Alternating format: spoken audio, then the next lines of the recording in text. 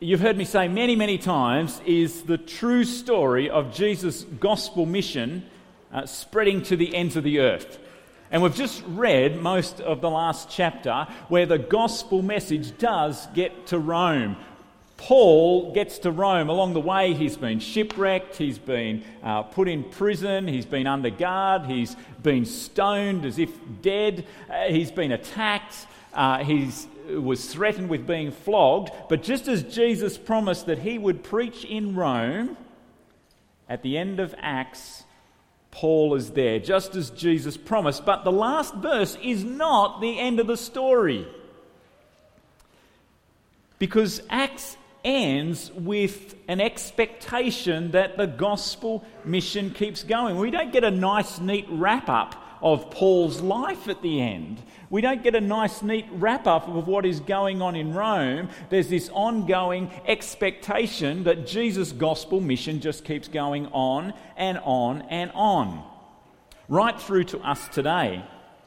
And what's here in the final chapter for us helps us to focus on what is the gospel message about, who is the gospel message for, and how is the gospel message shared. This final chapter helps us focus on that. And as we continue on as Jesus followers, as we continue on in Jesus' gospel mission, we need this focus. What? Who? How? It's good to have focus in life. When I was around about 4 years old, my mum sent me to get some milk. Now, I was only about 4. This is a photo from our front veranda of the house that I lived in when I was 4 until I was about 7. And you can see the shop in the distance, just across the road and down a little bit. And so my mum gave me the $1 coin to go down and buy 1 litre of milk, which she needed pretty much straight away. So off I went. I'd done it before, I could do it again. Off I'd gone. But about half an hour later, I hadn't come back. My mum's got my baby sister at home trying to put her down to sleep, and she's going, "Where's Russell?" It's only across the road and down a couple of doors to go and get the milk, and it's more than half an hour. Where is he? She's come out onto the veranda there, and she's looking out, and she can't see me. She can see other people coming and going from the shop, but she can't see me. She tried to phone the shopkeeper, Mr. Collins. He didn't answer the phone. Where's Russell? So I've got to bundle up my baby sister and head down and out to the street. She goes into the shop. She couldn't find me there. She checked around the side of the shop, and there I was. I had the litre of milk. I had the change that I needed. Everything was okay. I'd done exactly what I told to be, except for not come back home. I'd lost some focus. Mum said, what are you doing? Why haven't you come back? What's going on? Now, you've got to understand the kind of things that went on inside my head back then, and maybe some of them still go on now. I had 3 imaginary pet elephants. And I'd taken them around the side of the shop to have a drink from Mr. Collins' water bucket while I was getting the milk, and they hadn't finished drinking yet. I'd forgotten that Mum really needed the milk because I was concerned about the elephants, my pet elephants, 3 of them, finishing their drink of water before I could actually drag them back home. I couldn't leave until the elephants would come. I lost my focus on buying the milk. Now, these couple of questions, what, who, how, enable us to focus on what's important in Jesus' gospel mission. The answers to these questions are essential to Jesus' gospel mission going on and on and on. Now, has anyone finished writing the words in the balloons for us, copying them down or colouring them in? No? Nobody's finished? You're not finished? You're not finished? Okay, well, we're going to... We've got a hand up over there. Well done, Emily. Okay, what does it say? He proclaimed the Lord Jesus... he proclaimed the kingdom of God and taught about the Lord Jesus Christ with all boldness and without hindrance. Acts 28:31. We expect the gospel mission to go on and on and on. So now if we turn to page 2, boys and girls, if you're not there yet, we're going to answer this question. What is the gospel message about? We can find the answer to verse 23. If you've got a Bible in front of you, please put your eyes on verse 23.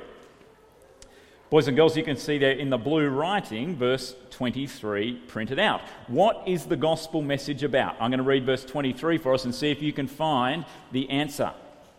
From morning till evening, he, this is Paul, explained and declared to them the kingdom of God and tried to convince them about Jesus from the law of Moses and from the prophets. What is the gospel message about? Yeah, the gospel message is about Jesus. Paul is trying to convince them about Jesus. Jesus is what the gospel message is all about. The gospel helps us make sense of the world. The gospel helps us make sense of eternity. The gospel helps us make sense of our place in it because it's about Jesus. Without Jesus, nothing else will make sense. Now, the gospel message does help us know how to live. The gospel message helps us understand what it looks like to be a follower of Jesus, to be people who show love, who care for others, who be kind and generous. But the gospel message is not about being kind. The gospel message gives us a right perspective on the world that God's made and how we're to care for God's creation as the creatures that he has placed in the world under him. But the gospel message is not about caring for the world or fixing the world. The gospel message calls us into God's church, calls us into a local community of believers, but the gospel message is not about the church. Now, children, you've got some pictures there in your boxes with some ticks and some crosses. Is the gospel message about being kind? No, it's not. You can put a cross there. Is the gospel message about fixing the world? No, it's not. You can put a cross there. Is the gospel message about the church? No, it's not. You can put a cross there. These things are good things, but they're not the gospel message.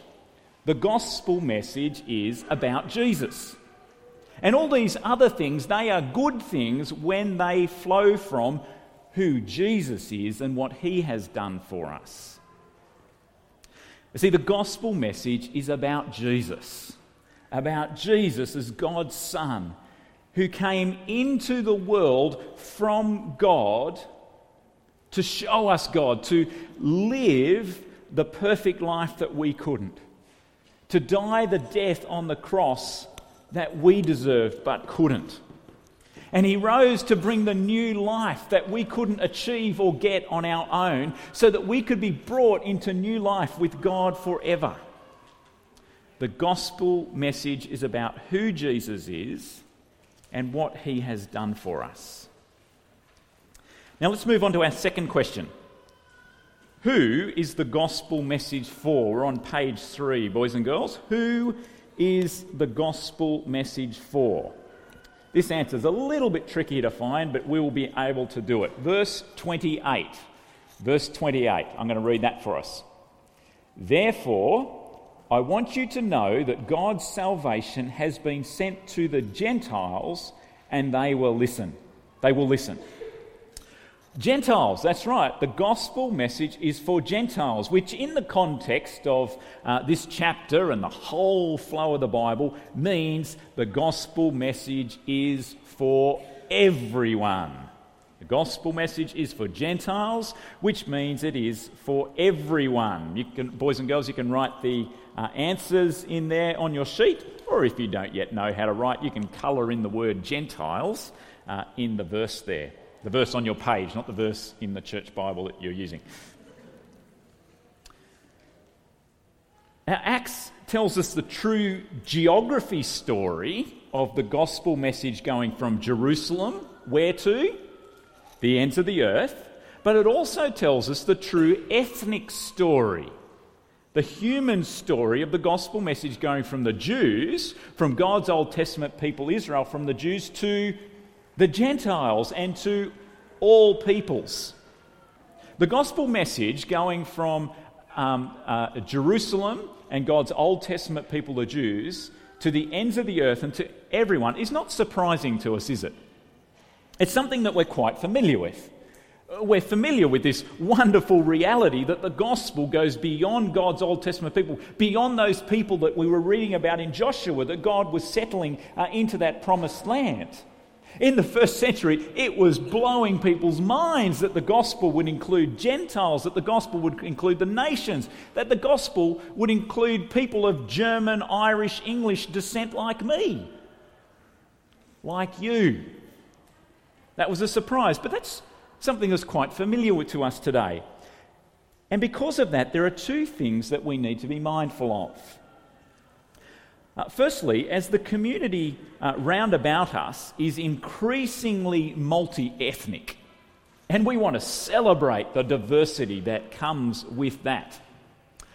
As a culture here, and as a growing multi-ethnic culture here in Australia, as we show respect for all the differences that come with our diversity, and as we seek a society that knows peace and happiness, as we interact with one another, as we maintain our cultural and ethnic distinctions, here's the important thing. Ghettos of different religions and beliefs are not a substitute for the gospel message. Here's what I mean by that. There's not an American gospel and an English gospel and an Indian gospel and an Uzbekistani gospel. There's not a Buddhist gospel and a Mormon gospel and an indigenous gospel, so that different people in different places and from different backgrounds might find their way to God. No, we sang this morning a truth that comes straight out of the Bible: there is no other name. The one gospel message about Jesus is for everyone, for English, for Americans, for Indians, for Uzbekistanis, for Buddhists, for Mormons, for people from indigenous backgrounds. The one gospel message about Jesus is for everyone. That's the first thing. The second thing, as we see the culture round about us here in Australia becoming increasingly post-Christian, it has this sense in which people are moving on to something better. That Christianity, that religion, that belief in a supreme being, that belief in a God is something that holds us back, and we need to leave that behind and move on to something more intellectual, something more sophisticated, something more pleasing, something that will give us greater joy and happiness in the world. As that continues, it seems that the culture and values round about us have no overlap or connection with the gospel. Yet, the gospel message is still the one gospel message about Jesus for everyone. Everyone round about us still needs to hear about Jesus. And so no matter how much of a disconnect there seems to be between our world views and our values and our interactions with who God is and there being a God, no matter how much of a disconnection there is, never give up on the community that God has placed us in, to be patiently, lovingly, warmly, winsomely bearing witness to Jesus.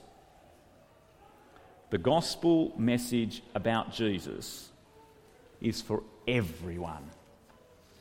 Boys and girls, everyone that is represented in that globe picture that you have drawn. As if it's God's hands holding the whole world. The gospel message about Jesus is for all of them. Now, our last question is, how is the gospel message shared? How is the gospel message shared? Verse 31. This is Paul proclaimed the kingdom of God and taught about the Lord Jesus Christ with all boldness and without hindrance. How is the gospel message shared? with all boldness and without hindrance. Now, sometimes the gospel message faces opposition. Sometimes the gospel message does face opposition. In our journey through the book of Acts, we've seen lots of things that look like they're going to stop the gospel message. Can you think of any? Yeah, so when they were put in jail, Paul and others were put in jail. Paul was bitten by a snake. Yeah, what else had happened to Paul? He was shipwrecked, stoned, that's right, and left as if he was dead, and then he came alive. All kinds of things. We can remember the kind of things about Paul, but cast your mind back to the first few chapters of the book of Acts, where the believers started to grow out in number, and there was this determined effort from the authorities round about them to stop them. Remember, they were having their property confiscated and being sold. Some of them were being thrown in jail. Some of them were being killed. Some of them that we don't even know the names of. But the gospel message keeps spreading where Jesus wants it to go. For us, there are things round about us that can look like they might stop the gospel. Police one, it can look like the authorities might try to stop the gospel message in some places at some times. A teacher, people who teach us things might try to teach us things that are different to the gospel message. They might try to stop it. We've got there an idol or a statue, other representations of other religions and other gods. Celebrity, people that we look up to in the world. The law. There might be laws in place to try and stop the gospel message going out. Sport is the last one. Things in life that we enjoy that can just distract us and distract people from the gospel message. But here's the question. Can any of these things stop the gospel message from being spread where Jesus wants it to go? No, it can't. None of those things or none of those people can stop the gospel message from being spread where Jesus wants it to go. Now, sometimes we will feel a little bit less than bold. We might not feel very confident. We might not feel like we know enough words. We might be scared about what the other person will think. But the gospel message will go where Jesus wants it to go. Someone shared with me the other day that they felt a little bit nervous talking about Jesus and sharing about Jesus. But after they showed a kind act to somebody who was very thankful for it, they were able to simply say, I did that because Jesus loves me and Jesus loves you. And left it at that. The gospel message will go where Jesus wants it to go. The book of Acts shows us the true story of the gospel message. It's about Jesus, it is for everyone, and it's shared with all boldness and without hindrance. And the book of Acts, as we read it, it encourages us and it inspires us to reach out with the gospel message about Jesus. And God will see that it does spread to the ends of the earth and to every pocket in between. Now, in about the last year of Paul's life, this could have been some of his last writing, his letter to Timothy, who was his disciple. Paul wrote to Timothy several years after when he was in Rome. He was in jail. This could have been the last year of his life. It could have been the last bit of Paul's writing that is recorded in the book of Acts, in the New Testament for us. And he shared with Timothy these words from 2 Timothy chapter 2 verse 9. As he looked back on the whole of his life, as he sought to encourage Timothy to keep going, he said, "This is my gospel, for which I am suffering, even to the point of being chained like a criminal. But God's word can be chained." Boys and girls, you've got it written on your sheet there. Did I read that out right then? But God's word can be chained. Or should it be cannot be chained? It's cannot. Have a look in a Bible, 2 Timothy 2:9. Make sure that I am reading out the right words. Paul, at the end of his life, said to Timothy, "This is my gospel for which I am suffering, even to the point of being chained like a criminal. But God's word cannot be changed. That is just as true today. And Acts encourages and inspires us to be reaching out with the gospel message. It's about Jesus, it's for everyone, and it's shared with all boldness and without hindrance.